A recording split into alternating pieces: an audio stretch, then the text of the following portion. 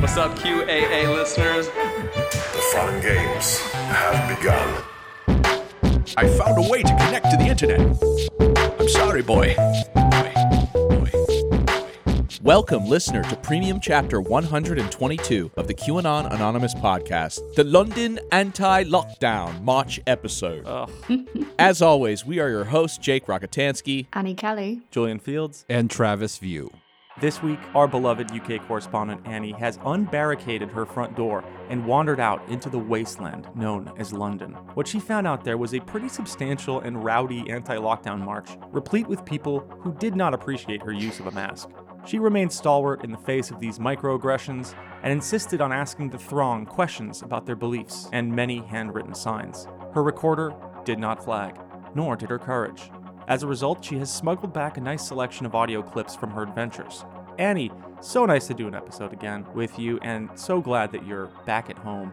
Would you say that getting the vaccine is a priority in your life currently? Yeah, it's a huge priority, although actually we don't get 5G in my area, so I don't really know how much good it's going to be. Oh, right, in terms of linking you to, like, the Borg consciousness under Bill Gates? Yeah. Right, for a second there, you were so pilled that even I was like, what is she talking about? You can, order your own tests from the NHS now, so I've ordered some, but they say to take them, 5 days after you think you may have been infected. Okay. So I'm just staying indoors till then. Fingers crossed, everyone. Godspeed. # pray Annie doesn't have COVID. Editor's note, her test came back negative. Anti-lockdown march. Greetings, my sweet and gentle listeners. It's Annie Kelly here with another dispatch from dubiously Great Britain. Some of you who follow international news, or in a more likely case spend an unhealthy amount of time on social media, may have seen that central London was the site of a massive anti-lockdown protest march numbering several thousand people this weekend. What you may not have seen was that your beloved, brave, beautiful UK correspondent numbered amongst them. The march advertised itself as being a demonstration against vaccine passports, which here have become a sort of hazily defined media buzzword for general ideas that have been floated by businesses or the government on how to utilise people's COVID immunity status for either international travel or reducing social distancing in theatres, bars or sporting events. For what it's worth, I don't think some of the ideas that have come under the vaccine passport banner have been particularly great for precisely this reason. I think they tend to mobilise more people to align themselves with anti-vaccination movements because they create the sense of a threat to civil liberties. And that did seem to be precisely what happened here. The anti-vaccine passport banner united a vast number of people, from the fed-up normies to the marginally red-pilled to the COVID is a hoax, QAnon is real crowd. One of the main organising groups for the rally were Stand Up, who've organised several local and national protests against the UK lockdown rules since March last year. Having spent time in some of their local Facebook groups, they also tend to act as a nexus for conspiracy theories surrounding COVID and QAnon, even when the organisers themselves try to keep their hands clean and focus on the more inoffensively libertarian aspects. Now, this might seem to be less of a successful rallying cry, as lockdown here at least is subsiding. The government, as a result of the vaccine rollout, has actually been gradually loosening lockdown restrictions, meaning my blood alcohol content has been permanently raised as I navigate constantly drinking to prevent hypothermic shock while I chat to friends outside in the freezing British springtime. I'm probably drunk right now, to be honest. So I decided to attend this march to see what lay in store for the COVID skeptic movement as the country's material circumstances changed. There were already clues that things weren't quite above board. Users on Stand Up or other anti-lockdown Facebook groups were asked to join a Telegram channel to find details of the march on April 24th. From there, we were told to go to central London and await exact details of the location to arrive at 11 a.m. It was all quite exciting. As someone who hadn't even been on a train for over a year, I dutifully woke up at the crack of dawn and made my way down to the station. Trains here now have this weird rule where you have to wear a mask at all times except if you want to eat or drink. So I had to wolf down my chicken and bacon sandwich like a hamster, terrified that a ticket inspector might pass me at a moment I wasn't visibly chewing. While I was engaged in this pathetic theatre, a couple entered and sat on the table opposite me, her wearing a pink shirt that read, "A little bit dramatic," while he did an exaggerated stare around the carriage and loudly declared, "Doesn't look like there's any virus here."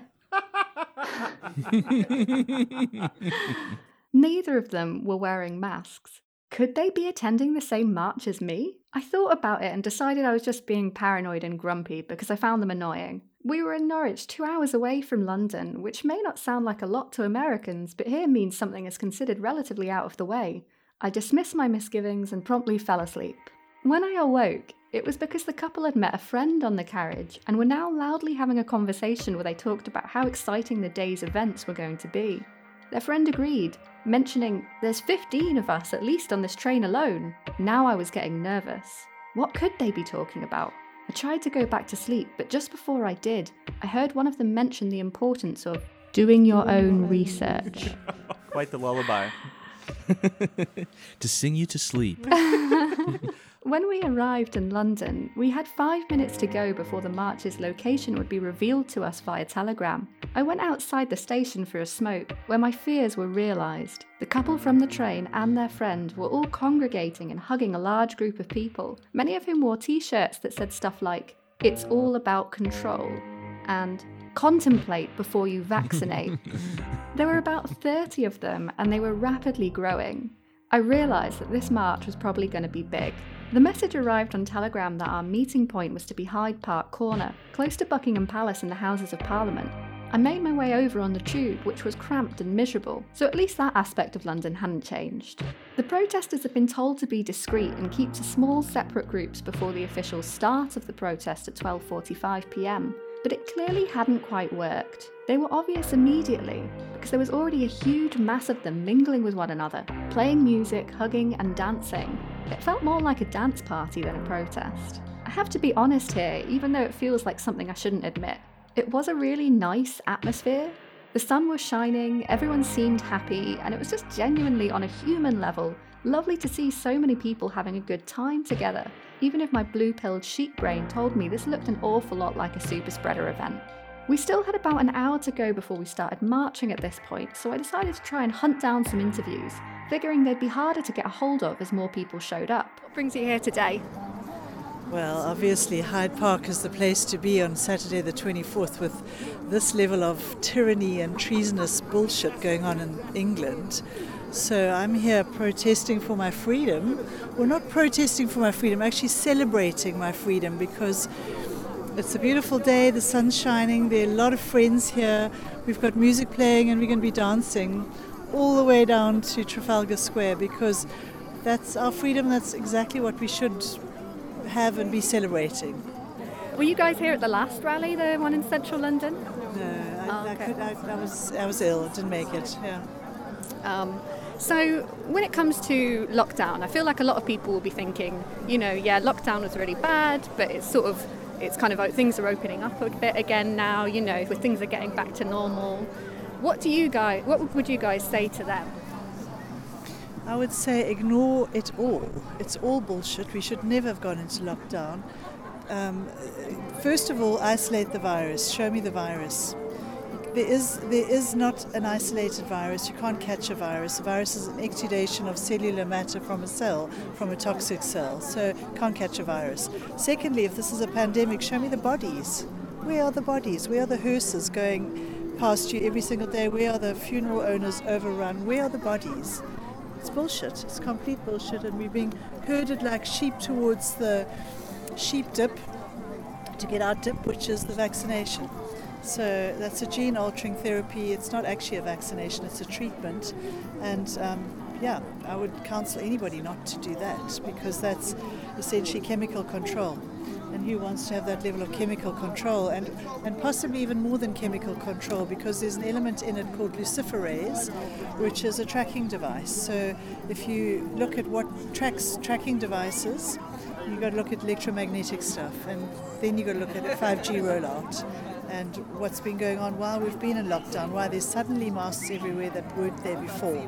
So there's a hell of a lot going on, and I think for those people that are still playing the lockdown game and staying in lockdown, they actually need to start asking some really serious and hard questions, because I think if you still think this is legitimate, then you're just not asking the right questions, and you're not asking enough questions. I think a lot of people are probably like me, where you finish science at school and you never think about it again, and then you hear doctors and scientists on the radio and on the TV saying, pandemic, here's what you've got to do, and you sort of panic because you don't understand. Where should someone go to see it all kind of broken down like this in a way that we can understand? It's an interesting question, because I don't know that there is any one place that you can go, and I think that is actually really useful, because it means that we all need to do our own research, and we all need to unpick and unbundle what's going on from a health level to a political level to a scientific level to a biological level. Barrington Declaration. So if you look at the Barrington Declaration, you've got lots of resources there that you can look and really understand, one, how your immune system works, two, how the vaccine works, and you can start doing your research from there. I would say that's probably a good start point. It is a good start, yeah. And I don't want to dismiss anything. There are lots and lots of really good resources, but you have to look for them. So that's the trigger. Don't Google anything. Definitely not. Well, don't Google. Where should you go? DuckDuckGo. Or something like that. But if you Google it, you're not going to get the truth. Right. Okay. Everything is suppressed on Google. So there's a company called Alphabet, which is part of. Who's it part of? Alphabet? You don't know? No. So Alphabet's part of Big Pharma. Sorry, just part of Big Pharma. So they have a company that literally will go through all of the documents and they'll vet them, and then they'll remove them, or they'll change the documents. They even start to change books, your Kindle books. They're removing paragraphs out of books so that you haven't got the information that you need to then make a judgment call. So don't use Google for one. You have to do your own research and really look into it. And follow people that you know are credible. Yeah. It works at a trust level. You've got to go back to who you trust. And how you feel. Yeah, and how you feel. At the end of the day, your intuitive guidance, feel it through your heart. And most people just need to wake up and look. If you feel this virus through your heart, you can't fail to think that it's complete rubbish, because all the evidence is there, and I think people are just got blinkers on, it's scary, really scary. Is that because, one, I think a lot of people have got blinkers on because they watch TV 24/7. Exactly. They're watching TV and they're being brainwashed. They're using techniques, NLP techniques, hypnotherapy techniques, to really drive forward a message to be fearful and to be frightened for your life, but people aren't living anymore. So if you're not living, what's the point? Absolutely crazy, so just live your life. I'll leave you with one final question. That's all been really great. If Boris Johnson was in front of you right now, what would you say to him? I wouldn't say anything, I'd punch him. I'd just say he's so irrelevant. I probably wouldn't even notice that he was in front of me. He is totally irrelevant as far as I'm concerned.